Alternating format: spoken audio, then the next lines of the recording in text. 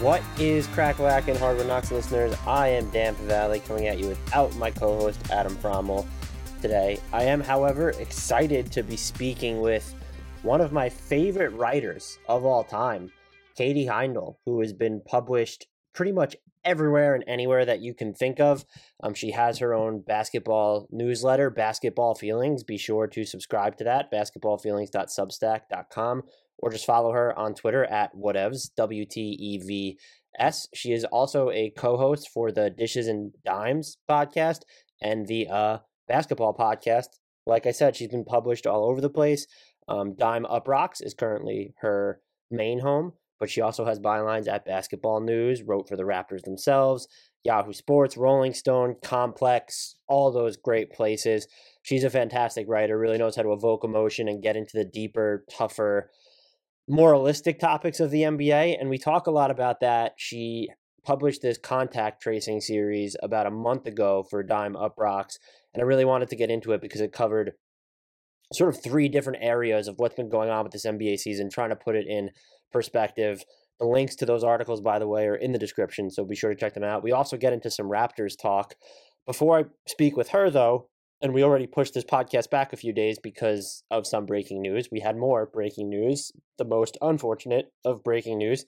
Jamal Murray suffered a torn ACL in his left knee. He will miss the rest of this season. Because of the timing of it, we're in middle of April right now. The NBA is hoping to get back to a normal schedule next year. A 12-month recovery time would put him out for most of, if not all, of next season. And that's just, it's a fucking shame. There's no other way to put it. He is only 24. ACL injuries are not what they used to be. Guys can come back. They can perform at a high level. But just looking at the type of season he had after kind of, a rough, like 10 or 15 so games start to the season, he's just been absolutely fantastic for them. And he is so integral to what the Nuggets do. And the bigger picture here this season and next beyond, it's hazy now due to this injury. The first and foremost, the chief concern is just that hopefully he gets better. Jamal Murray already posted on Instagram, tweeted 3 emojis. That's what we do now, and it seems like he's in, at least good spirits. But this is just, he's a tough guy too, and I think everyone knew that when they saw him sort of writhing on the floor in pain against the Warriors. They knew it was bad. You were hoping it wasn't the worst case scenario, and a torn ACL is no longer the worst case scenario, but it's still pretty bad. Just having the stories about this guy, if you look at there was the ESPN piece from Jackie McMullen, I think 2 years ago at this point, it was a while ago, just about the training he went through with his dad. You should check that out. The anecdotes that get called from that they should be the stuff of legend, but it seems that they're actually true. And so it sucks on a human level to see players go through this. You don't know if it could have been prevented. I saw people saying that Mike Malone shouldn't have had him in the game at that point because the Warriors were already in front by enough. And like that really doesn't seem like a thing. It shouldn't have been a thing. It's not even really worth discussing. It feels like there have been more injuries this season. I don't think that's been statistically proven, and that's something that Katie and I actually talk about later in the podcast. I think Jeff Stotts from in Street Clothes says that they're not technically up, so we don't need to attribute it to this schedule, although I doubt that something like that could have helped. And we've seen Mark Cuban and Luka Doncic now come out and against the play-in tournament amid this truncated schedule. Quickly on that, the play-in tournament is, whether you like it is fine. If you dislike it and have an argument against it, whatever. That's like not the argument to make. It's this season in general. If you have a problem with those extra 2 or 3 games of the play-in tournament, it's because that you're truncating these 72 games into such a small period of time, and that's taking the prevailing wear and tear on these players' bodies. But on the Jamal Murray front, I hope he gets back to where he was, knowing just the type of worker that he is. I fully believe that he'll come back and play at an all-star caliber level. What this means for the Nuggets immediately is incredibly difficult. They still have Nikola Jokic, can power the offense pretty much on his own, but they lose just so many elements in Jamal Murray's game that they can't come close to replacing in one player. There's maybe the biggest thing that they're just not going to replace is his synergy with Nikola Jokic. They're in year 5 together of their partnership, which at this point is more like a kinship. They are, and I wrote about this, they're hardwired to act in concert at this point. They torch defenses with their handoffs. The best defenses are going to suffer a death by 1,000 back cuts. And while Jokic knows where everyone on the floor is at all times, he sees more acutely aware of Murray's whereabouts than most. And it's not just knowing where Murray might be at a moment, he intuits where he's going. And Murray, in turn, has a unique grasp of where Jokic wants him to be. There's like this telepathic knowledge where Jokic can sense that Murray's in the corner when he's in traffic and just knows to throw it there. You can see some of this unfolding in real time where there's like almost a discourse, maybe it's silent, there are hand gestures when they're communicating on offense. On other occasions, there's no pointing, no nodding, no calls for the ball, no visceral form of communication. Murray just does it. It being whatever the right decision might be, whether that's cutting, relocating away from the ball, coming to the ball, etc. It's really something that's amazing to watch. Watching those two is basketball at its most fun, and this just says nothing of his skill set detached from Jokic. You could point to the solo minutes for Denver this season with either one of their stars on the floor, and they have not been great. I think there's a lot of early season noise in that. Some of the bench heavy units definitely blow that up a little bit. It might also just be more of a harbinger of how much Denver prefers them together. But just looking at what Murray can do, he is by far Denver's best off the dribble scorer, or that's the person that they're going to trust the most to do that. He is taking 9.5 pull-up shot attempts per game this season. The next closest player on the team is Aaron Gordon right now at 3.5. And then if you're looking for a mainstay, Will Barton at 3.1. Jamal Murray's hitting 39.1% of his off-the-dribble threes this year, by the way. There are only 4 players who are taking as many of these threes per game, that's 4, and hitting at least 39% of those off-the-dribble threes. You have Jamal Murray, you have D'Angelo Russell in a limited sample, still he played 25 games, Stephen Curry, and Mike Conley. That's pretty good company to be in. The other thing that I think you're going to notice is that so much of the offense can run through Jokic, and he's great at finding people, and if you can play off him, that's definitely a luxury. That element will sort of remain, but I would argue, and I actually did argue this in an article for Bleacher Report, that looking at how the Nets have been so banged up, and even LeBron and Anthony Davis missing so much time simultaneously, but also separately, the Murray-Jokic partnership was probably the best 1-2 punch in the league this season. You see it in crunch time. They're both pretty efficient there. And Murray is by usage rate, the second most relied upon player in the clutch. And while Jokic has shown that he's going to get you a from-scratch bucket, and that's why he's so unique as a big in those situations, is you don't need to necessarily just defer to Murray. They do lose that element of their offense in crunch time. And look, Murray's slashing, his shooting slashes are just absurd in the clutch this season. 51, 57, and 100. He's 15 of 15 at the foul line. So, and Jokic has been great too. He's hitting a monster percentage of his twos, not so much of his threes. 18 of 21 at the foul line, 85.7%. Has 17 assists in crunch time as well over the course of 111 minutes in the clutch. You can go to Michael Porter Jr. there, but here's the other thing. I've talked about how Michael Porter Jr.'s concession at this point is his role, where he probably definitely wants more control over the offense and can take it and wants more of those from scratch looks.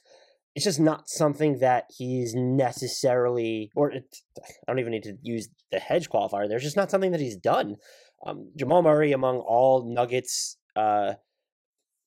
rotation players, let's call them. Just, I'm not going to throw Shaq Harrison into this just because so much of his data is non-Nuggets data, but 58.2% of his made baskets are going unassisted. That's, for a go-to scorer, that's relatively low, and that speaks to how the Nuggets play. It's also the highest on the team by a mile. Monte Morris is in second place. 47.9% of his made baskets go unassisted. Jokic is third at 42.7%. And then this gets me to Michael Porter Jr. to this point. Again, this is a function of how the Nuggets want to use him, and it's probably been an adjustment on his part, but 80% of his baskets are coming on assists. And so if you're going to turn to him to be that from-scratch scorer, you can envision it. Someone who's 6'10", can handle the ball and shoot over the top of anybody, and has just been lethal this season on offense. You can envision it happening, but if you're going to saddle him with more volume, you have to get ready for growing pains, and that's tough to navigate when you're trying to win a championship. You do have Monte Morris to replace some of the playmaking. I don't think MPJ is going to give you much, if any of that. You also have Facundo Campazzo to do that. Neither of those two are just, Monte Morris is going to be, he's a better defender than Murray, probably. Murray is still improved on that end. Let's go like 2 seasons. The past 2 seasons, he's been all right on defense. And I think in the bubble was probably the best defense I've ever seen him play. Just super physical. And you're still losing that. I would think by the time maybe you listen to this, the Nuggets were already interested in Austin Rivers. They should just go out and sign him. I think he gives you some of the defensive positionality where he can guard 1 through 3 as opposed to just being able to do 1s and 2s like Murray. I wouldn't call him a better defender than Murray, but just someone else who can handle the ball, has shown that he can hit pull-up threes in the past, though his numbers sort of fell off a cliff after a fairly good streak with the Knicks at the beginning of the season. He ultimately fell out of the rotation while he was struggling. That just seems like a no-brainer fit at this point.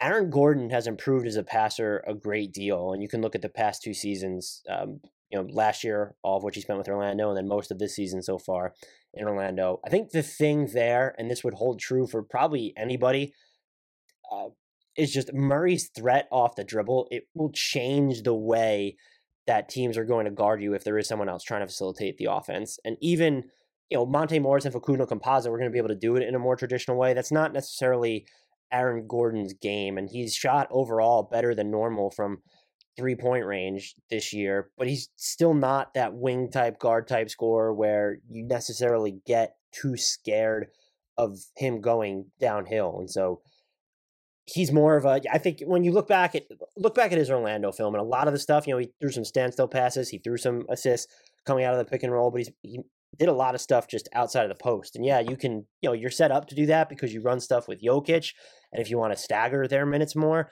but you're losing that north-south playmaking element that it's not going to be replaced in full for Monte Morris or Facundo Campazzo or Austin Rivers. That's not necessarily Jokic's game, and how much more can you ask this guy to do? I've received a lot of shit from Nuggets Twitter on this that I'm not convinced that he is just the far away MVP. He's definitely in my top 2 right now, and so there's a chance he might be 1 without Murray if the Nuggets continue to excel. Yeah, that's going to bolster his case too. And I'm not trying to look at Murray's injury through that lens. Jokic is a deserving MVP either way. It's just how much more you're going to ask him to do without Murray. And so now you're losing that pick and roll ability. And Murray was in the 78th percentile of pick and roll scoring efficiency this year, and isn't always the most accurate shooter, but you've looked at this guy hit such difficult shots in crunch time late in the shot clock. You're losing that bailout option. That's a really big deal. And Jokic has great chemistry with Will Barton, with Michael Porter Jr. It's just different with Jamal Murray, and losing that connection for your team, it's something that's going to be very difficult, if not impossible, to overcome. What I think this means for Denver when you're looking at the title race, I would still put them in the top 5 of the Western Conference, to be honest. Maybe you can make a case for Dallas or Portland over them. I'll listen to it. I probably won't agree with it. Portland would come closest to me, but you probably have to slingshot them down to 5th place in the conversation, where you have Utah, the Clippers, the Lakers, and the Phoenix Suns in that discussion. The Nuggets are probably 5th. I wouldn't say all hope is lost, but the path to get out of the West just got a lot more difficult. And I also hate to look at it moving into next season, but if he's not going to play, they're still really talented, and maybe they're willing to spend, the mini mid-level exception, and you can pick up a nice ball handler or playmaker that helps spell his absence. It just sucks because you have Michael Porter Jr., who is, I'll just make this clear with the usual disclaimer. I'm not worried about the team affording to keep this core together, but the reality is that they were going to make a decision based off this playoff run and the next one, probably, because you have Michael Porter Jr., who's extension eligible this summer, and then both he and Aaron Gordon are slated, for free agency. Michael Porter Jr. will be a restricted free agent, but in 2022, Will Barton, if he picks up his player option, he's also scheduled for free agent in 2022. I think he has a $14.9 million player option this season. I feel like he should probably decline that, by the way. It just feels like he could probably get similar annual money over a longer term. So that's just something else that then they have to figure out. If he ups their timeline in that sense, I don't think they can afford to lose him because he's someone who's going to give you that secondary playmaking too. I would argue Uh, Michael Porter Jr., Monte Morris, and Will Barton are probably the three most important Nuggets who are impacted by Jamal Murray's absence. Maybe you put Facundo Campazzo in there. Maybe you just assume that Jokic needs to be put up there a little bit. Maybe you really think that they're going to start milking Aaron Gordon's improved ball skills. I don't know, but that's just without having seen Denver play a game without Jamal Murray, that would just be my read on the situation. We'll do a deeper dive into this moving forward. To end this, though, you look ahead to next season, and now there's a chance that you lose that second playoff run to evaluate this core. And that just becomes really problematic because it might be that, you want to keep Gordon. Michael Porter Jr. is, if he keeps playing like this, or if he plays even better in Murray's absence, that's going to be a quick negotiation, whether it's in restricted free agency or extension talks. That'll be a max money player. And so just what do? You have Paul Millsap hitting free agency this summer, but just looking at the 4-player core of Gordon, Murray, Michael Porter Jr., and Jokic, I think let's throw Will Barton into there. That 5-player core was, hey, we probably have the next 2 postseasons, we know, with at least 4 of these guys, depending on what happens with Barton's player option, which was $14.7 million, so I was off by $200K. Now you've lost that. These players are good, but how well do they fit? You don't have that sample size now. And what happens next year? If maybe Murray comes back just before the playoffs, how much can you base on what happens there? Are the Nuggets less likely to extend Michael Porter Jr. now, or more likely because they want to build up that goodwill? They're just tough long-term decisions they have to make, and you can argue that 2 of their next title pushes are compromised by this. I'm not ready to write them off. This team is still... Nikola Jokic only just turned 26, by the way, too. As people have noted, it's Aaron Gordon feels like he's been around forever. He is still only 25, and Michael Porter Jr.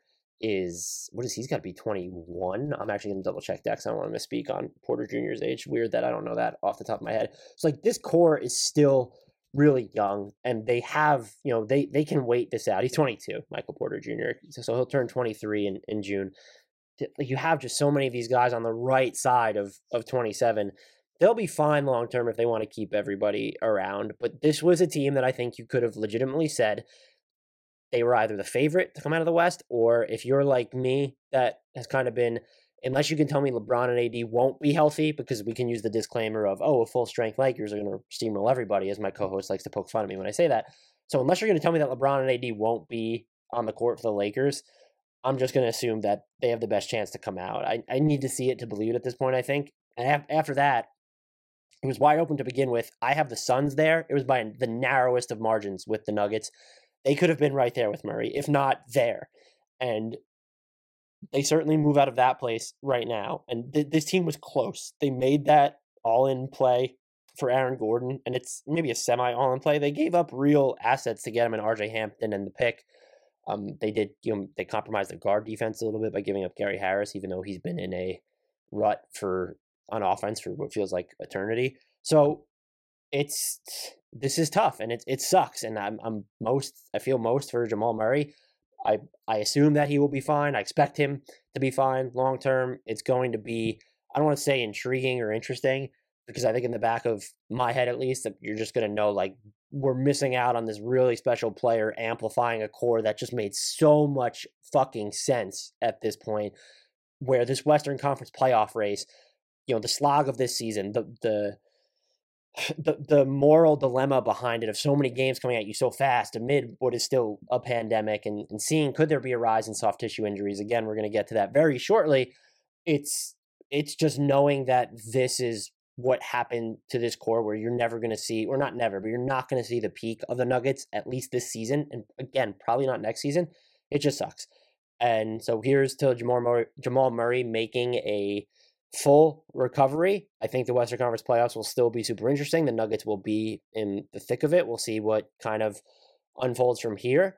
But look, let's get to talking a lot of stuff, interesting stuff with Katie Heindl, just one of the best in the business. Follow her on Twitter, again, at whatevs, WTEVS. I really hope you enjoy this conversation. I hope you check out the full breadth of it, because we cover a lot of what I think are really important topics, and that contact tracing piece, which is absolutely spectacular.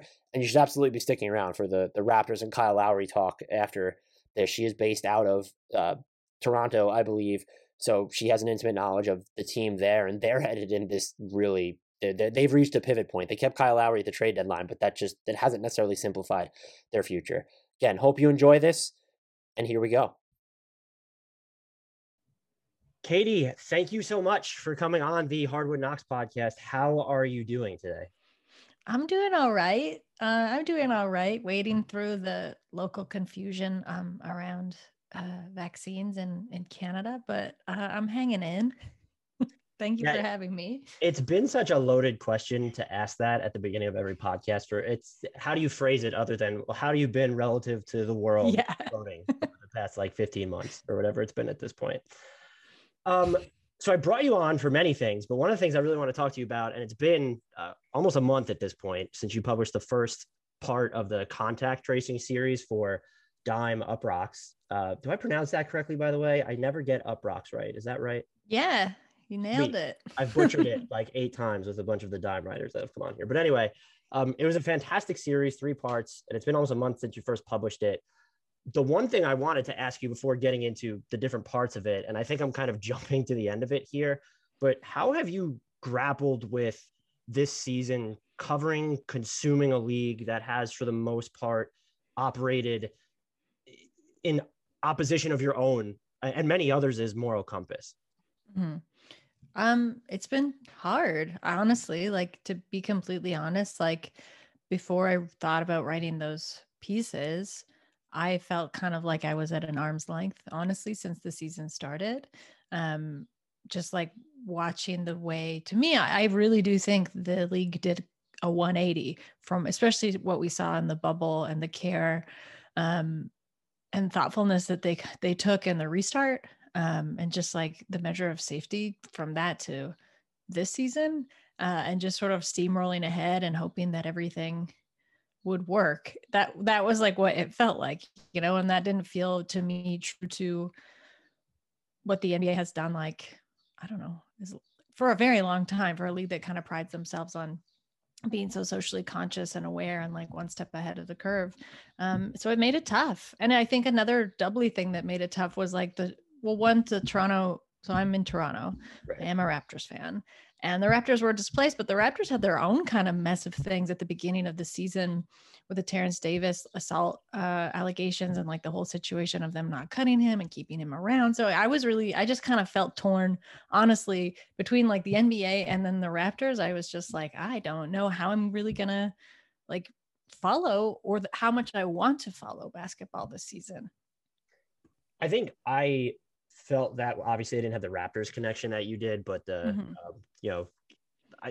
it's been a struggle because it feels hypocritical doing what I do, but you rationalize it for me. And this is very hypocritical, but it's like, this is how I make my living. Like the league's going to go on, I'm going to cover it. But you kind of talked about that in your piece where it's just like, there's almost no culpability because there's so many different moving parts and people are deferring to everything else, where it's like, well, if they're deciding to play, I'm going to cover it, is the rationalization that I'm making it.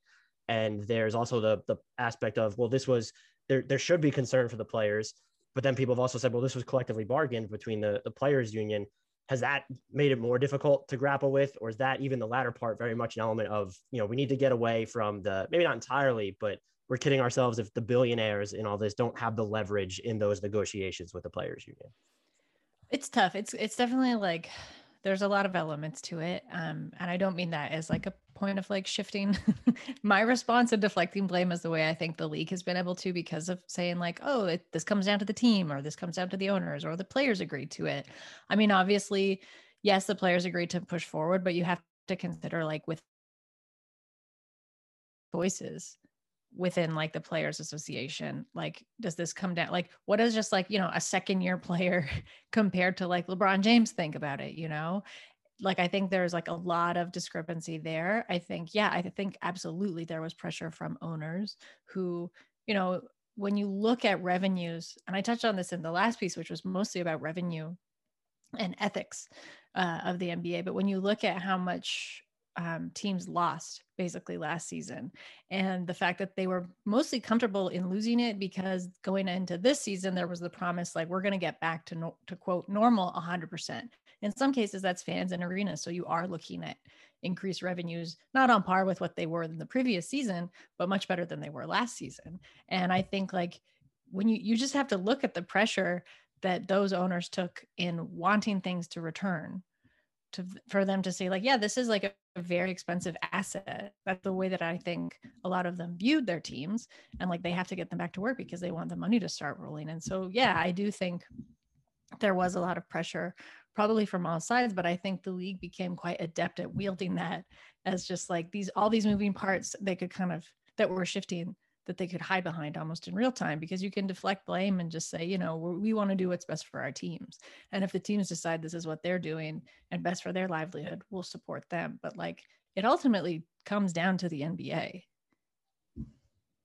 And I think, while I don't want to oversimplify it, I do think, and some of what you also touched upon, I think in parts 1 and 2 of this piece, was the league has presented itself as something ethically better or a higher authority when it comes to morality than these other sports leagues specifically, or just any business that you would consider. And so it's almost, and it's just a business excuse is something I'm going to ask you about later with Kyle Lowry, but it's just a business slant. It seems to ring hollow when you are trying to, and again, I know it's complex, but it seems to ring hollow when you've tried to present yourself as that higher authority on it. And then to, you know, is it hide behind too strong a word to say, where it's like with All-Star, making the donations to HBCUs, you guys, they could have made those donations anyway. And as you pointed out, like the HBCUs did not ask for that donation. And, and so that's the other thing I've tried to grapple with, is that, yes, there are these other leagues that did just go about their business maybe a little bit more recklessly in the beginning, or just even overall compared to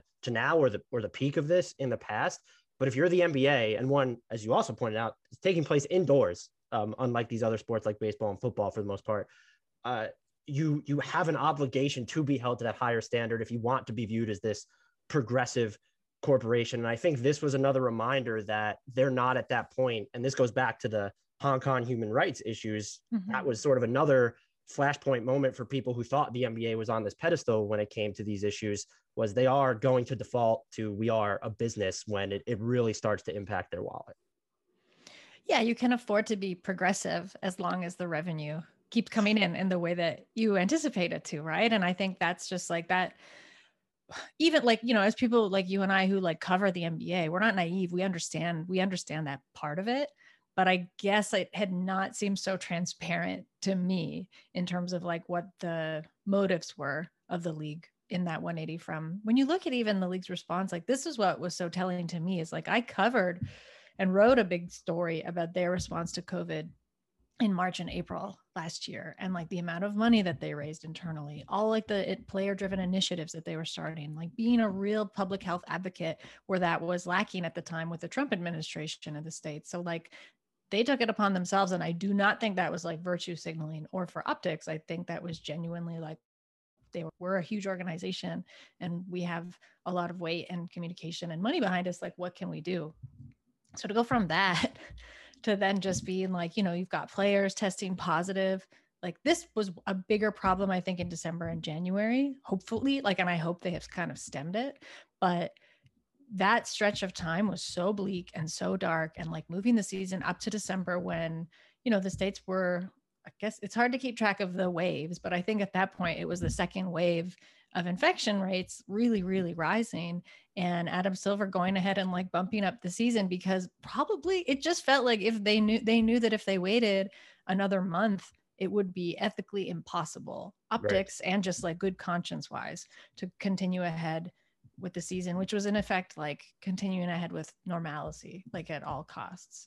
What happened with All-Star, I felt like was such an almost like hijacking of HBCUs, and like what they said, like, you know, when the mayor of Atlanta comes out and is like, we don't want you here, right, like we don't want this event, that's very clear to me where this host city stands and that they weren't prepared for it. And then, you know, I think there were a lot of off the record conversations I didn't get to put in the story, but speaking with experts who have studied other leagues, especially for the injury story, and then who have kind of those people who've kind of pivoted to like covering COVID in other pro leagues, were very confused as to why the NBA, which was the league who started latest out of all the other major leagues, still didn't take any of the findings and learnings of the NFL, of MLB, and say like, Uh, it didn't really work out so great for them. And the one thing they had going for them is like a lot of these are open air stadiums, but that they didn't take any of that information to heart, seemingly, and still carried on as if they were the kind of like, it was like a man on the moon situation. They were taking the first steps into that environment, you know, that no one before them had, where like that wasn't at all the case. Yeah. And it seems like there could have been, and I don't have a suggestion for it. It seems like there just could have been a better middle ground here that, you know, the season was still happening. Do you know what that middle ground looks like? Is it something even as like, even the, I don't want to say the literal things because this is important, but in part two, when you're talking about the soft tissue injuries, you mentioned, and there's also the ESPN piece done on this, the COVID protocol compliance officers or whatever they were called. Mm-hmm. Like maybe can that be a separate position from the jump as opposed to lapping that on to trainers who are probably already overworked? And the quote I think you singled out and was in that piece, the ESPN piece, was some of these one of the trainers said they haven't touched the player in like weeks or something. Yes. And so just aspects like that feel like could have been easily addressed. But in the larger scheme of this, in talking with experts, was there, or even your own opinion, was there more of a middle ground for the NBA to straddle? Because I do think one of the responses to, and I share in all your sentiments, let's say our sentiments here would be, well, you're basically suggesting the season was going to be canceled, and that's just was never going to happen, and or it had to go back in the bubble. And as you mentioned, the players didn't want to be in the bubble. And there's also the counter argument that are players safer when they're actively playing in the NBA because they are being tested? And we saw how many positive tests came back when they returned to their markets from being out of market. That was, you know, trying to come up with a middle ground. Personally, I couldn't figure out one because all that stuff is still swirling in my brain, thinking about, you know, the peak of this time in the December, January, like some of the more scarier parts of this whole thing. I mean, I think it's so difficult to trace, and probably for them to have made that decision or like not make a decision, because there were so many middle grounds, right? Like you had for the injury specific thing, you had these guys ramping up performance from like nothing, basically from 0 to 100 in some cases. You had everyone, like every player at a different level, basically, because you had some guys who hadn't played since the season stopped in March. You had some guys who played an extremely long time, like, you know, with the Lakers and the Heat, who probably had no downtime. And like both of those things affect, like I kind of knew this passively, but in speaking with experts and doctors and like muscle, like tissue, like very like scientists that study like loading in tissue to such a specific degree, that it was just like, they were all so nervous and so scared, but we're also scared because they were kind of like, well, you know, the NBA has a lot of experts and they have a lot of doctors and we trust those doctors inherently. But the fact that they were all still pressing, like, be careful, like this is unprecedented. We have nothing like this. There's no, like, you know, bed rest studies, I think, were the closest thing I found in speaking with doctors when like an athlete is confined to bed for like weeks at a time, months at a time. But that's the only thing that really compared. And so you kind of have the middle ground of that. You have the middle ground of like, of COVID. When should they have started the season? When would it have been safe? Like it technically never was safe. It probably should never have happened. You have the mental health aspect of players saying, yeah, they didn't want to go back to a bubble situation. It wasn't tenable maybe for them in the long term. I assume it would have cost a lot of money. We know how much money the bubble cost the NBA. So like the best suggestions I had come across were either like, and this was something I think was in play initially, like talks initially were to do division bubbles or like East-West bubbles, something right. like that. And I mean, at the end of the day, it still has been, there were a lot of injuries and there were a lot of like very serious cases of COVID that maybe we don't even know the severity of them. You know what I mean? Because like there are still players who haven't returned 100%.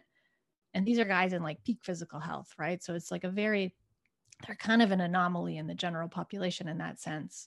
But there were just so many overlapping, terrible potentials. And I'm glad that nothing extremely bad, touch wood, has happened like out of those things. You know, like there were a lot of cases, probably more than you'd want to see. There have been severe injuries this season, potentially, we don't know yet, but potentially more than we would see in another season. But like the middle ground of all of those things, I guess, that I kept coming back to is that the league just seemed to be crossing its fingers and like hoping like hoping for the best. Because if you were going to actually take action and try and figure out like another way of approaching things, you either would have postponed, which seemed to be the case at first, but then the season was bumped up, I think, due to revenue loss, like the projection of revenue loss, or you do bubbles, or you just like figure out another way to proceed and continue. But I think once the league decided the season had to continue at all costs, they just sort of threw middle ground out the window. Was there, when you were doing and speaking with people for the part 2, focusing on the injuries, I think and you said we don't know for sure yet, the reflexive response even before reading that would be injuries are going to increase. Was there anything though that really surprised you in what you were finding? And you mentioned this already on the podcast and in the piece. What I never gave consideration to personally was there was this idea that look at how much time these players have spent away from the game in general if they weren't in the bubble. I never gave thought to the aspect of their quality of off-season or away time when you're looking at training and prep was also so much lower. So it's not just the ramp up after being away from NBA game speed. It's a ramp up from just lower quality prep in general. And so in theory, you would think that severely heightens the risk of these injuries. Mm-hmm.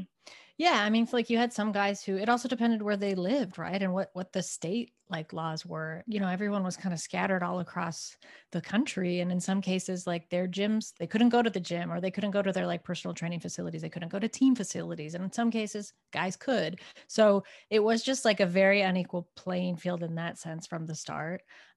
You have what I found and was reminded of when I was writing that story was that injuries have been just like steadily ticking up.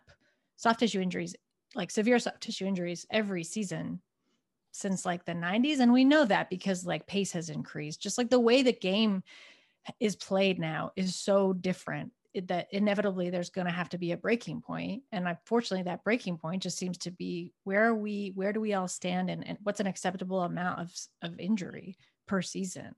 Like, I don't think there's like the freak injuries where if like someone kind of, lands on their leg wrong and like they break a bone or something, like those are things that, and speaking to doctors, they're like, we can never account for those things. We can try and help them land better and kind of learn how to position themselves. But those freak accidents are always going to happen. But the soft tissue things are the things that they can guard against. And it was that specific shortened ramp up period that worried every doctor that I spoke to.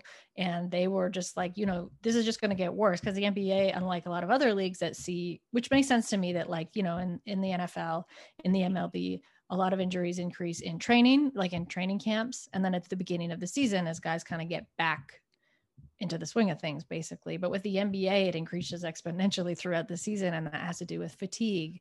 There's obviously the problem in the NBA of like, guys don't really get a lot of sleep in the regular season. It's enhanced incredibly in the postseason.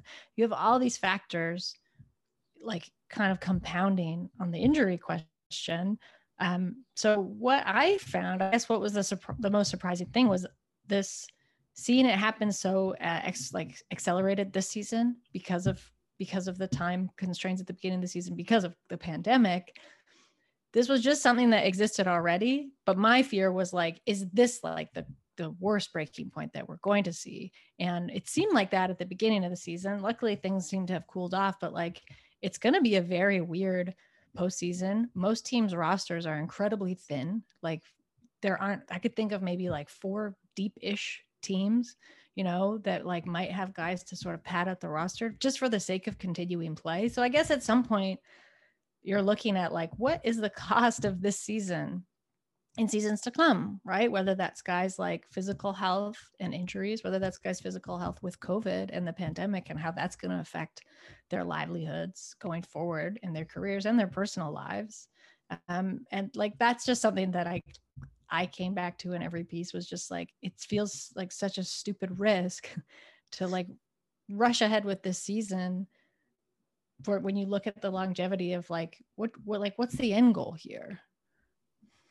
And that's part of the most terrifying thing, and some of that might just be beyond the NBA's control, but as things improve with the pandemic, and hopefully they continue to improve in the US and just in Canada obviously, and then just across the globe, but what are the long-term effects of having had COVID? And what if your case was particularly more severe? Because players have said, there are the earlier season examples where we looked at Russell Westbrook's performance, or, a lot of guys on the Wizards, Davis Bertans, and I don't know if either of them said anything openly about it, but it just seemed something wasn't right. And we know that they had COVID. And I think was it Fred VanVleet recently came out and said like he still had trouble getting up and down the floor at points.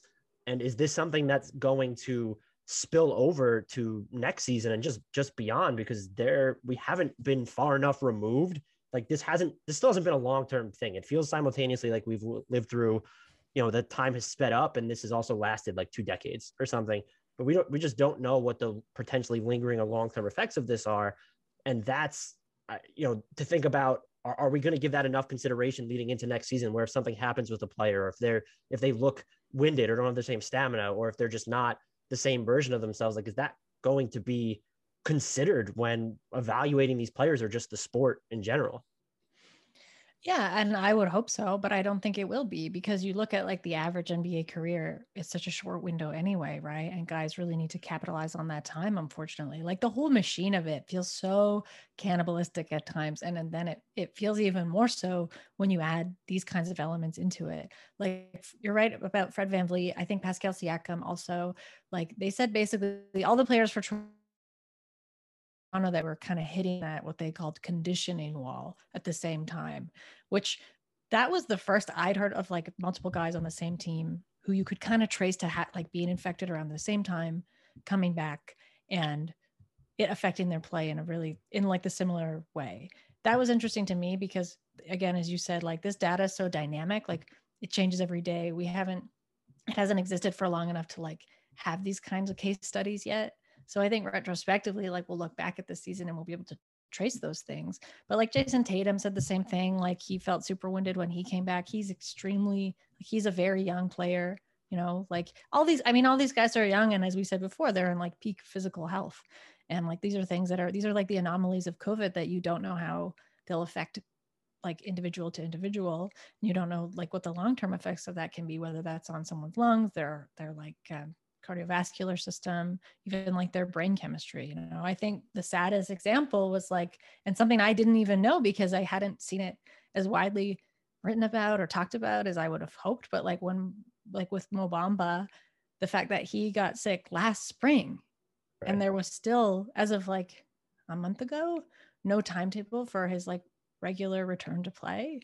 Like, yes, of course we hope those are anomaly cases, but like when you think about them being anomalies, like they're still someone's life and it's still their career and their livelihood. So like, how do you fit that into like contract negotiations? Like, I don't know. Like, I wonder if the NBPA has considered that going forward, because I wouldn't be surprised if like that's going to be the case with more players. Yeah, and let's say Fred VanVleet was hitting free agency this summer this offseason as opposed to last offseason after he had COVID, he still could be playing well.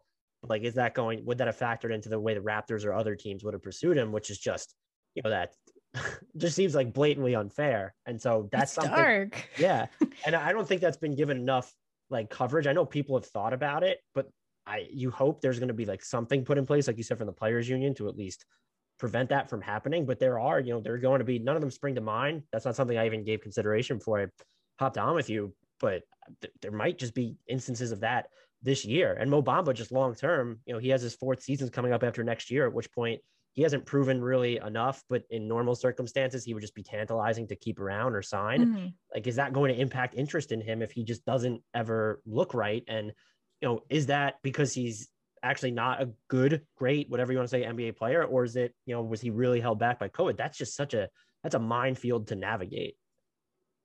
Yeah. And it's like not something you could ever know, right? Like you can't know. Now you could actually never know. Right. Unless testing gets to some point, but this probably won't be for years, where you could kind of look at performance in that capacity and like compare it against his peers. But it's a very weird and kind of gross and terrible feeling to navigate, especially when you look at the way that we talk, not you and I, but some people talk about players as like assets and like the inherent value of players and contracts and like that kind of language.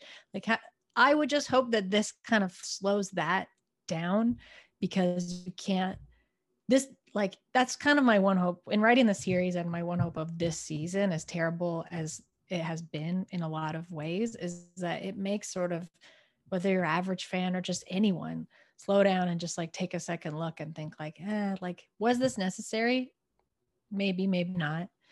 I was actually really surprised to hear that like ratings are down across the board, because I don't think people really cared about basketball in the same way. It felt like a weird thing to be watching, but was it? And like, what's the long-term cost? And like, what are the long-term effects? And how are maybe we like a little bit complicit in that?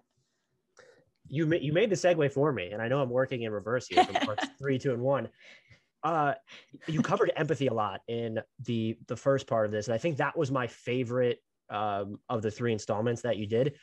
Was there, and I know you highlighted the exchange between after the Jacob Blake shooting between Fred VanVleet and Michael Grange, was that the flash bulb moment for you to sort of evaluate everything that was happening with specifically the Zoom and not being there on site to interview players or next to them? Or was there other stuff leading up to that kind of informed just that, was there even a revelatory moment, or was this something that gradually came about to you that you started to notice and feel? Mm-hmm. There were little ticks like here and there. I definitely noticed, like, I mean, I guess I quote, know the Raptors a little bit better. And just in terms of like what it seems like their nuances are in interviews. And they seem to be getting a little bit short and frustrated in certain aspects. But then, I, like a lot of other writers, could like hop in different team scrums in a way that I couldn't before. And yeah, like, I think it just takes like a small amount of empathy to be able to read someone in that situation. But I noticed that just like shorter answers, or like media would be asking questions, because you would have someone kind of pop in like late, and then they'd ask a question that had already been asked because they weren't there to hear it. And no one was there to kind of like, sometimes in like social situations, you really undervalue what like someone shooting you a look to basically be like, you idiot, or something, like you don't get that over Zoom from your peers, right? In media. So like those kinds of situations were happening quite frequently. Questions were just getting bolder. I noticed it's just stuff that you were like, you wouldn't ask this to someone's face, I don't think. And if you did, you would be there and be able to read the room and maybe like, make a joke before, just talk about something like unrelated, just in like the sort of like social exchange, the normalcy of like social exchange that was lost. So that all led to me thinking about it more. And then the exchange between Fred and Michael Grange happened. And that was just like a particularly loaded exchange. It was like a really loaded and difficult time. And I felt like players were getting asked again and again just to kind of dredge up trauma and be like, how does this, one of the questions I heard across the board asked in like any kind of different way was just like, well, how do you feel? It's like, how do you think these guys feel? Like, do you need to ask that? If they want to talk about that, it's one thing. Maybe they'll bring it up. But like, that was another loss of that situation, is like in a normal situation, you could tell maybe if a guy started to talk about it, you could be like, well, like, do you want to talk about that at all? But you couldn't really phrase that way on Zoom. So I think, unfortunately, that exchange kind of encapsulated the feeling for me, but it was just a real like, whoa, like we've hit like a different point in communication here. And it probably wasn't a microcosm. Like it Zoom fatigue is a real thing and does like affect our brains and like psychology in a way we're probably still learning about, that's very scary. But in the specific context of like sports media, which can be at the best of times very like transactional, Yeah. It just intensified all of those things even more. I've been asking people this, and normally most of the time the response would be, you're an idiot. That's not something that's going to happen. But I've actually been surprised at how many people don't know, who are closer to the league and cover the league more on site than I do. What elements of this are going to maybe stick long term? Because I do think there are some teams that are very open about their access. Having dealt for a couple years exclusively with teams in New York, I can confirm that neither one of those teams is one of them. And they might want to have that level of control over the access to their players.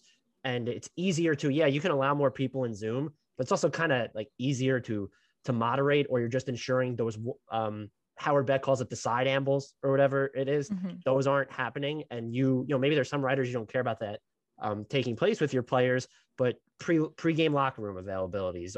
When's media going to be fully back allowed, or if allowed in the locker room? Do the post-game sessions, do those stick on Zoom permanently? Have you given that any thought, or do you see it as something, not all of it, but maybe some of the way that things are operating right now? Do you see any of that maybe sticking longer term post-pandemic?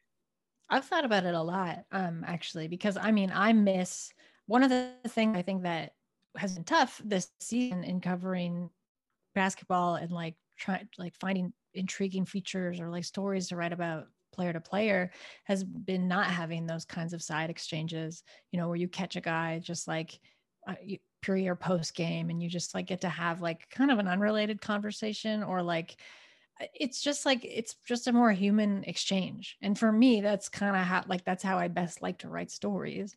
And I feel like that will always kind of inspire me to write the next thing. So yes, very selfishly, I miss it for those reasons. I think some teams, to your point, have probably enjoyed the limited access and the gatekeeping a little bit more.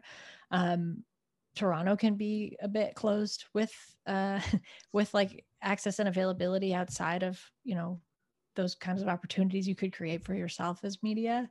And I think what I was surprised about that was in the bubble. I think in the bubble, a lot of team don't have time to do like one-on-one phoners, but it was surprising to me that didn't really happen. I had more of those over the summer, like over the off season, which was nice. But it's still quite different. And I think that there's also the question of gatekeeping with like certain beat writers and larger outlets where like I've noticed this in different scrums, but like there's a order in which writers or reporters or media get called on, and it doesn't always leave room enough for either bloggers or just like, independent journalists to kind of ask their questions. So it is inherently limiting the way that things are set up now. I don't know when it would be. I could see it from a PR perspective to say like, when will it actually be safe? And what are the logistics? I guess like it would be vaccine passports in some cases, like showing like proof of showing that, like to get into a locker room again. But I know like for media that's covered teams this year where media and fans have been allowed back, they're either up in a gondola or kind of like seated somewhere else in the arena. And then they'll just have to watch the scrum on Zoom, even though they're physically in the building. So I don't envy like PR teams trying to figure out the logistics of that. I think they're probably at this point just trying to be safe and keep it as streamlined as possible. I think players have gotten used to it to a degree, but I think players probably miss the interaction too. I mean, one of the more interesting things when I spoke to Suns PR was just how many of the players, they said it just felt like they were looking in a mirror, because that was at the beginning when it was just one-way video and they were just either looking at themselves or like a black screen and hearing this like disembodied voice ask them like a particularly bold question. Like that is a very weird thing to process, like you can't, just like hearing questions coming at you from the ether sort of. So I think they probably miss the exchange. I mean, maybe some of them don't, maybe some of them are like, I like this, it's my order and the availability is controlled. Yeah. I mean, the aspect of not being able to attach a face in some instances, like we're podcasting right now, audio, but the video makes it easier to just interact. So like, I can understand that. The thing that I gave some consideration to at the beginning, and I asked, writers, bloggers, whatever you want to call them, that maybe wouldn't have normally been given access to game credentials. This does feel like it's a way to help them be a part of that process. And the other thing, and as someone who punted on his on-site coverage a few years ago at this point, mostly because I feel like an intrusion upon everyone's lives. And so I'm just not cut out for to go up to a player after the scrum. I'm also going to be too nervous in the middle of a scrum to ask a question maybe that's not related to what other people are asking. And it took me a few years to just realize that I couldn't do that in talking with other people. And I'm not someone who's hopping on these post-game scrums right now. I want to make that clear. But there are other people that have felt more comfortable being able to ask questions in these settings. And I kind of like that empowerment for them. But I also understand, and I also understand like what you're saying, where a lot of your inspiration is going to come from one of those one-on-one interactions. And I don't know if there's a middle ground to it. And maybe, are we at the point where it's like, hey, if you can't handle doing the scrum or like the side amble, like that's on you at this point, like that's the job. I honestly don't know. That seems a little too insensitive, but it does feel like it's less gatekeepy for certain media types, or at least more inviting for those who might not handle the, and this, it's cutthroat, it's competitive when it comes to getting interviews and stuff with these players. So I do like that aspect of this. Does feel a little bit, or maybe even a ton of bit more inclusive. A little bit, yeah. And I wonder how much of that could carry over, right? Because like you think on like maybe your average post game now, like for Toronto, say that's who I'm on with the most. There's like averaging around 25 to 30, which is more than you would see in person. And then if it's like a crazy game, or like if it's a marquee game, or if something happens, that number ticks up by about 20 as well, because you've got other people from out of market kind of hopping in. So I am curious, just for like local media, in the case that you mentioned, like bloggers or people who maybe hadn't been credentialed before and who this has been a great opportunity for, will that carry over? Like, will team PR be like, well, we gave you access to this remote like experience, so what's to say like you're not legit enough to come in person? Like that can't, you know what I mean? Like that wouldn't, I don't think that would hold much weight. So hopefully it carries over for those people, because I agree with you. I think it's like helped in some cases diminish the gatekeeping, but I am curious to see how things work if we can get back to it, and what getting back to it is actually gonna look like. Yeah. And that seems like the rational way to look at it. Like, okay, if you did this with us via Zoom and it was fine, we can credential you. I doubt teams would operate in that. And then it's also, they have the built-in excuse of, well, so we're going to allow more people in here after the pandemic. Right. Yeah. Yeah. But I also do think it's important to, based off the way some people write, or if you're going to criticize a player, which that's a part of just the media landscape. I think for them, like you almost know it's good to be there so that they can, if they want to talk to you about it, or if someone from the team wants to talk to you about it, though I guess they could schedule one-on-ones at that point. So I wouldn't have a perfect solution. It's just, I see what's been lost, but I also see some stuff that maybe's potentially been gained here with the way it's currently set up. Mm-hmm. Do you think that there's a chance maybe there's an increase in empathy with the way the league is covered after all of this, though? Because you mentioned sort of at the beginning of what we've been talking about now, having to watch speaking of feeling intrusive, but like watching these players go through these moments of trauma, just, I couldn't imagine having to process that or grieve so publicly. You would hope that it helps people understand, and at the very least approach topics with more caveats, where you talk about the transactional nature of the league. I do as part of my job, and I do enjoy trade deadline season, but I've gotten into more of I preface everything with, these are players' lives. When we're talking about hypothetical trades, they're going to be moved around, and it's important that we consider that, and then move into what I'm actually writing about. But I also don't feel like that's enough. And so I'm wondering if there's like something that, media can do, or if you feel like there's a better approach to how to cover this league so that level of empathy isn't just lost. Because there's the in-person aspect of it, like you said, reading the room, but there was also just a lack of empathy in general before this. Yeah, there definitely is. It's like one of the things I hate the most about like the industry that I've chosen to be in, but and is the most frustrating to see. I think like, it depends who you read, I guess, and like who you follow. I think it's slowly changing. I really do feel that. I think if anything, like one of the silver linings of this season is going to be that sort of shift, because it humanized players, because they were in some cases going through what the rest of us were. I know some people will be like, well, no, they're millionaires, but it's like, like this was kind of the great leveler, right? Like it could, COVID could happen to anyone. And like a lot of them lost family members. Like look at Karl-Anthony Towns. That is one of the reasons why I was just like shocked at the callousness of the way that the league kind of conducted itself this season. When you like, how did it just like compartmentalize him? You know what I mean? And away from the way that it was handling itself and the business of basketball this season. That was really mind-blowing to me. So I guess that's don't do that. That's a bad example. That's a good example of what not to do. I mean, the trade deadline is a good example. Free agency, like assets, like when players are treated like assets, and it's like salary matching versus like, this is going to impact this player's life for the rest of their life. I recently, I did a reported feature for Spinsters Haley O'Shaughnessy and Jordan Liggins' new podcast. I hope it's okay to plug another podcast on your podcast. It's definitely, especially when they are also under the Blue Wire umbrella like we are. Oh, yes. Wonderful. But in that, like, I wanted to report that story because I'm kind of like, we don't know what happens in the 24 to 72 or however many hours between a player finding out they got traded, all the things that have to happen in their life to when they end up on the new team, whether that's from just like the logistics of moving themselves, moving their families, if they have families, what is it like to like learn entirely new schemes of the team that you're going to?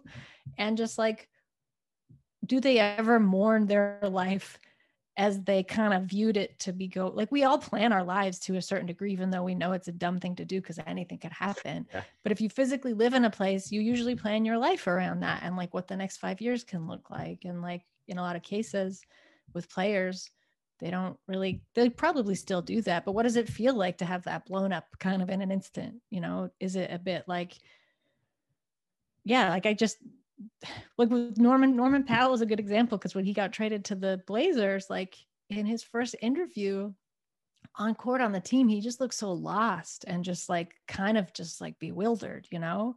And I think there's not enough sympathy given to players because the sense is like, well, you're still employed and you still have a huge contract. So like, you know, quit whining, or like, you don't get to be upset about your life ending in a certain way. But like, that's just a lot of upset, especially this season. That's a lot of upset for players to deal with when maybe the one thing of consistency they had was the team that they were playing for however many years. So I guess I would just hope, like, I think what you said is a wonderful example. Just like if you're writing about it, to have like the caveat of like, yeah, these are people's lives, you know, they've been in this place for X amount of years. They'll move to this city, you know, and try and like, here's how they'll kind of fit into the team, and maybe in more of like a dynamic way than just like, here's how their salary fits in with the overall cap, you know?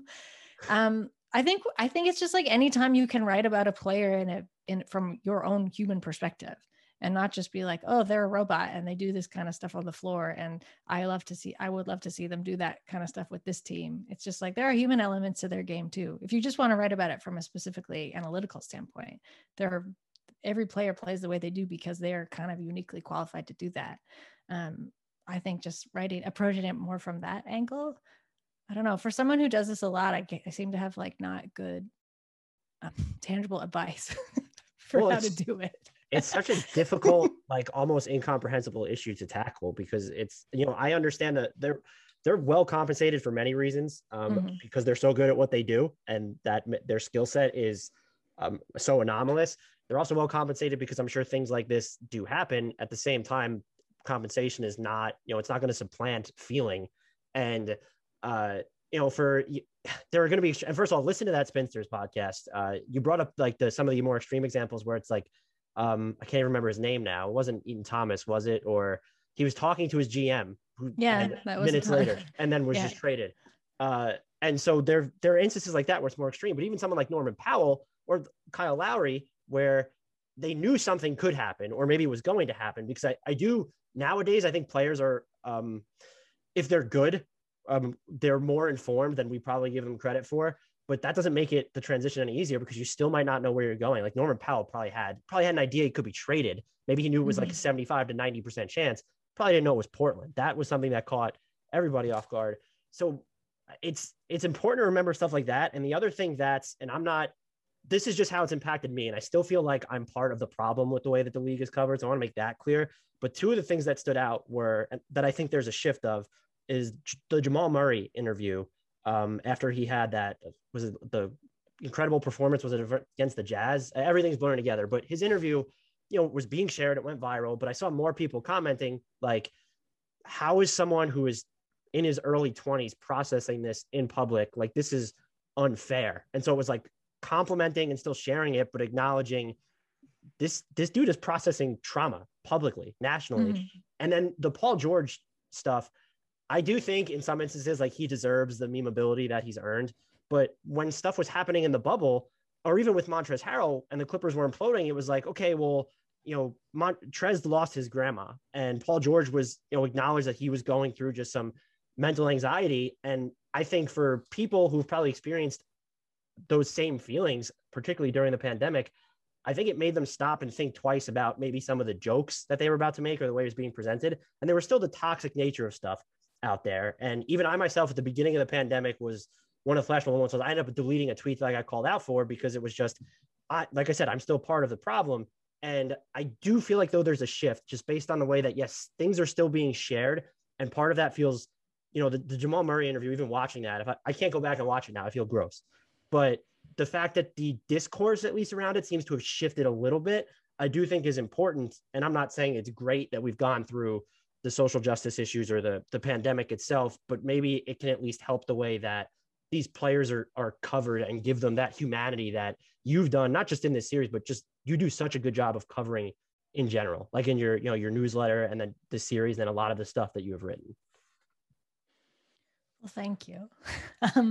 But I agree. I think there were a lot of opportunities for us all to be like, ooh, we have been handling this really improperly. Because I think with players, like you look at them, you're like, yeah, well, a lot of them have had like media training since they were in college in some cases, or even high school in other cases. So it's like they're used to this. But it's like, does anyone ever really get used to like, having the microscopic lens kind of put on you, especially in moments that are just like so loaded, like what happened with Jamal Murray, and Paul George speaking out after the fact, it's like, yeah, there was probably a lot of pressure that he didn't feel like he even could admit to having like anxiety in the bubble. Cause people would probably be like, dude, you're in this $1 million bubble for your safety. And so you can do your job, like quit complaining, like you're at Disney World, you know what I mean? But it just doesn't hold any weight to me because it's like that particularly like was one of the most, I can't think, unless they're playing on like the moon, I can't think of a more just like uniquely artificial experience that was the sole purpose of it was for like normalcy for us, the viewer, to be like, things are fine, we can continue, like we just have to do it in like the world's most artificial like place on earth, basically. Like that to me kind of like was a summation of the whole experience of like watching basketball in COVID. But I think like to just probably you have a great example of it is just like if you are like second guessing something, or if you're going to write something or like tweet something or even say something and there's like a part in your gut that's like that's like a slight hesitation, I think just like listen to that hesitation. And like I know this is oversimplification and people have said this to me before, but I always just think about it as like, what if you just were doing this kind of shit at your own job? Like, what if you were just doing your job one day and someone came in and was like, you suck, you're not deserving of this salary, like because of the way you like made this photocopy or like replied to this email like slower than you should have, like you're washed. I just think like, yeah, their jobs aren't like our jobs. I get that. But to a degree, like they're also just trying. They're just trying to do what they're employed for most of the time. And there's like a lot more pressure on them, even like not just like psychologically, but like physically. There's no other job that's like you and I can go do our jobs and like be in our pajamas, just like treat our bodies like trash, and like we could still get it done, but like they can't do that. They are like forfeiting their like several years of their career if they do that. So there's a lot of pressure there. And I think money, like you can get paid all the money in the world to do something and it won't alleviate that kind of pressure.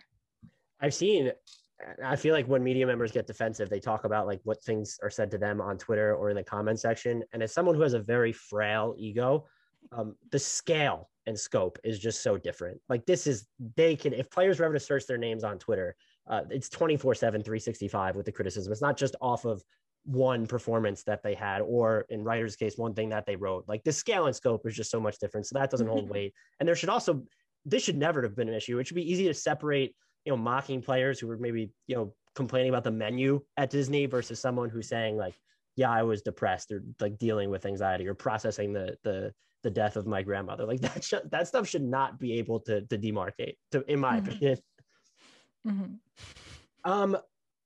This is like sort of an abrupt shift, but I'd like to spend a couple minutes talking about the Toronto Raptors, who are immediately fascinating, more so than before post deadline, immediately, but long-term.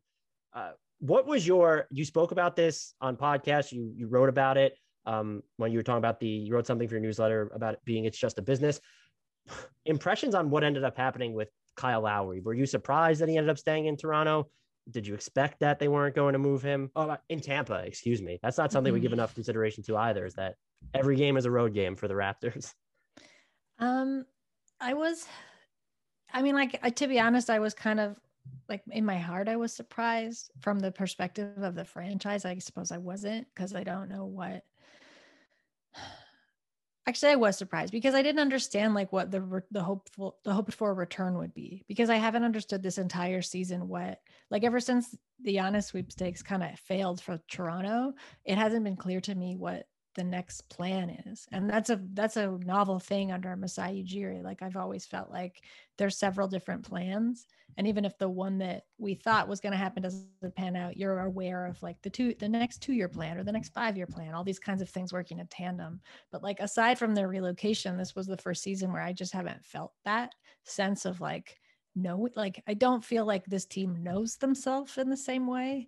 Hopefully that is not too obtuse, but like, so I felt like this idea of getting rid of Kyle Lowry, who was just like your franchise maker, essentially, in this way, like, so cruel, very unpoetic, like, this is how he has to say goodbye. He's not even in Toronto. He hasn't been in Toronto all season. And like, what's the hoped for return for him? I know they have to make this decision, I guess, like as a quote business, but it was a bit jarring to me. Norman Powell made more sense. It was just a bit more heartbreaking because his entire career, he had been working towards trying to find some consistency on the roster. Well, his teammates all found that and like hit their strides and kind of like rose, around him. Powell would still kind of have these fits and starts, mostly in the postseason, never really consistently in the regular season. And he got that this year, and then he got traded for it. So like, that was a bummer too. Like, and he was drafted by Toronto. These are just like cruel realities of basketball, but I get it. Granted, I think Powell ended up in a wonderful situation.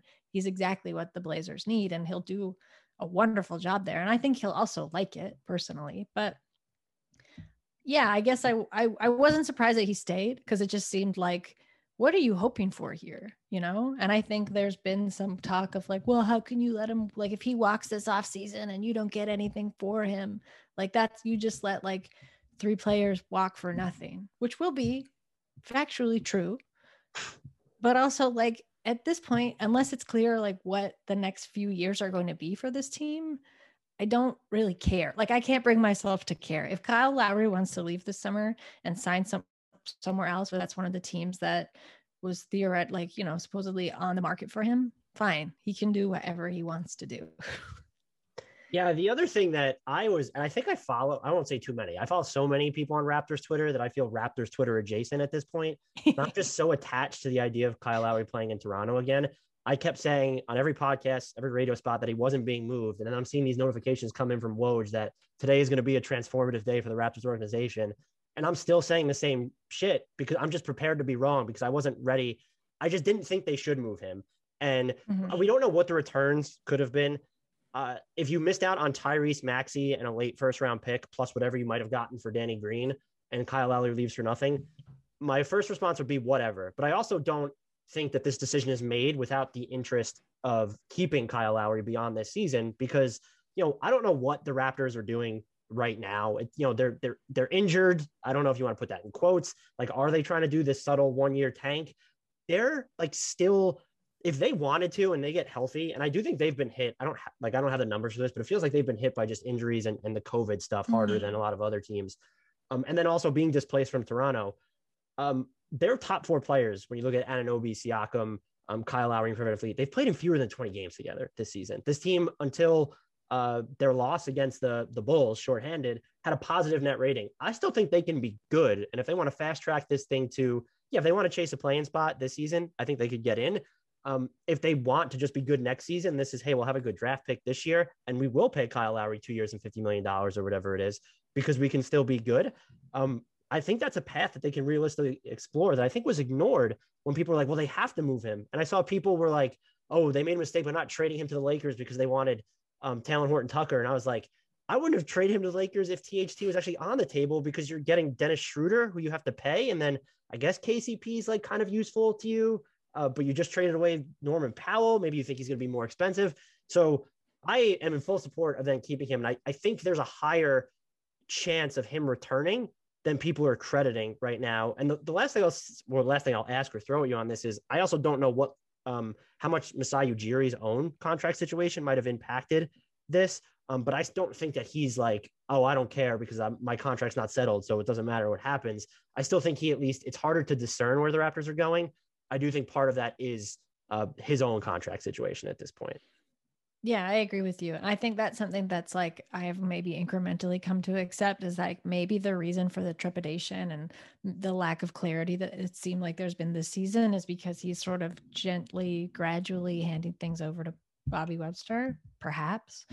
I could see him wanting to transition. Like, honestly, I don't see Masai. Masai can go to whatever team he wants to, but a part of me also sees him transitioning out of basketball into something a little bit more like socially or like politically minded, honestly. Maybe not, that's not his next move, but I think that's like an eventual move for him.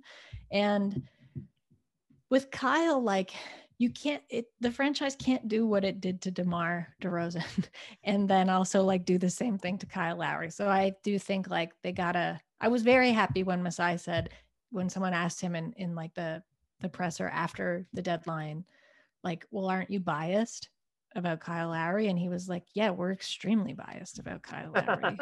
Like, he's like, we're not trying to hide that, but like the valuation of players is such a like, it's just change. It's such a changeable thing. It just depends on like the traits of the league, what's happening, like what teams could use certain players. Like it's not a static thing. So that's, I think, what people didn't understand either when it's like Kyle Lowry is either not worth that much or he's worth more. It's like the valuation is going to be different to every team at the table. And I think strategically this summer, all those teams that wanted him could probably still use him because I don't think a lot's going to change no matter what happens in the playoffs. I don't think a lot's going to change in the landscape of the league. But I mean, any team, I just feel like this team is not done. Like this Toronto team is not done. Whether one, they're too good to tank. They're too competitive to tank. They're kind of hanging in this frustrating middle ground where like, I don't think they should get the play-in spot because I think they could use a break. Honestly, what is the point of like the playoffs? They're not a young team that like wants the reps. They don't want like they've been there before. It's like, why get the play-in if you're just going to get out in like the first round, maybe the second round? That seems exhausting to me, but they're very competitive. So they might do that. I think they should just like play to their full capacity to the end of the season, whenever that naturally concludes, take some time off and like tinker with off season because every team's going to be doing that because Toronto was hit specifically hard with injuries and COVID, but there is not a team that's going to come out of this season unscathed in that way. And that isn't going to need to regroup and reassess. And like, there will be a lot of moves made this summer, I think. So I think like Toronto fans can cool their jets a little bit on that. So do you think there's like a better than advertised chance that Kyle Lowry's back with the team next year? And also the other part of this too is if he wasn't moved, it means that he clearly didn't ask her out. He might have been okay with going to Philly or Miami or LA, but if he's still in Toronto, it's because he didn't, or with Toronto. I got to stop the way I phrase that. If he's with Toronto, it's because he didn't ask to leave the Raptors. Yeah, exactly. Yeah. And I think that's something that people kind of take for granted. It's like, it's funny, like we're in the player autonomy era, supposedly, but like we don't sometimes allow that to enter into the conversations of like, oh yeah, maybe he didn't move because he really wasn't putting pressure on them to move him.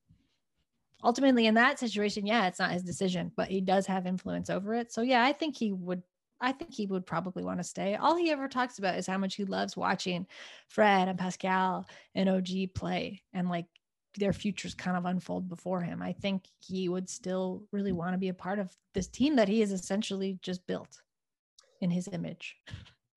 Two more really quick questions, and I promise I will let you go. What have been your impressions of Gary Trent Jr. thus far? Oh, I love him. He's great. He's like he's just such a spark. One, he's like a spark in general, but he is the spark I think Toronto needed. He's like such an energetic player. I think he's very, when you watch like a team play together for a really long time, they all sort of like absorb the habits and the like, I don't know, just like even the ways that they move on court from one another. And Gary is just like a kind of whirling sprite that's like a lot different than that. So I think, right, like the timing was perfect. He this need.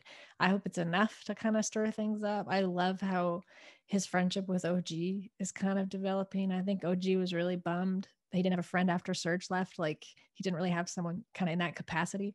And I feel like those two guys have a lot to talk about. In his first presser, he was like, someone was like, "How'd you find out?" He was like, "Oh, I was taking a nap." And I was like, man, I love this guy. He seems like, having really liked him in Portland, and then Tara Bowen Biggs, friend of the podcast, like turning me on to his like selfies, like his selfie game. He's like an evidently enjoyable human being. My final question for you is, so if this team is, I'm assuming, wants to be on the faster track to getting back to where they were last season or their championship year, what's the type of player, or assuming that this current core with Kyle Lowry stays intact, what's the biggest thing that they're missing right now? A usable center. I don't know. I feel like such a traditional Boucher slander. No. This is the thing. Boucher plays the best when he's freed up not to just be stuck at the 5. Like he's so much fun when he can just like run around the court, be a maniac, get tangled up in like all these ways that sometimes don't work out for him. But some, like, when it does, it's explosive. And without a center, like without Marc Gasol or Serge Ibaka, like in that position, his momentum has really been stifled this season because Baynes is just like not comparable in that sense. And it's still baffling to me. Baynes, who has played on so many teams as like a mercenary style player, can't rebound, sometimes just can't catch, just doesn't ever seem to know where to be. So, I feel like I slander Baynes too much especially after everything we just talked about, being empathetic. But it's been very frustrating to watch. And I think, they need big. They need a big, whether that's like a stretch or like a versatile big. That's like my dream, like Bam Adebayo is my dream. It will never happen, but I mean, like someone like that would be the perfect player for Toronto. He doesn't provide much stretch, but the guy I've circled, and I do agree with you. And if you're going to be Chris Boucher, just if you want to contest jumpers as much as he does, and I enjoy watching it, like you can't be like the defensive anchor on center. Like you need someone who's close to the basket. Richaun Holmes is someone who's interesting if they can afford him this year. Katie, this was great. Thank you for giving me so much of your time. I will be putting the contact tracing links in our description, but are you able to tell our listeners where they can find you and your work? Yeah, you can find me on Twitter at whatevs, WTEVS. I think I still have a pinned tweet to the first story in that series, just because it really sucked the life out of me for a few months. So I'm trying to juice them out as much as I can. But they're on Dime, so you can find them there. And then it's a 3-part. Every piece has a link at the top to one of the other stories. It was great. You should check it out, and definitely subscribe to Basketball Feelings if you have not already. Very enjoyable posts, and you evoke so much emotion when you write, not just blowing smoke. You're easily one of my favorite writers. So thank you so much for giving me a bunch of your time, and I'm sure I'll be pestering you again in the future. Thank you. Thank you for having me. This was a lot of fun.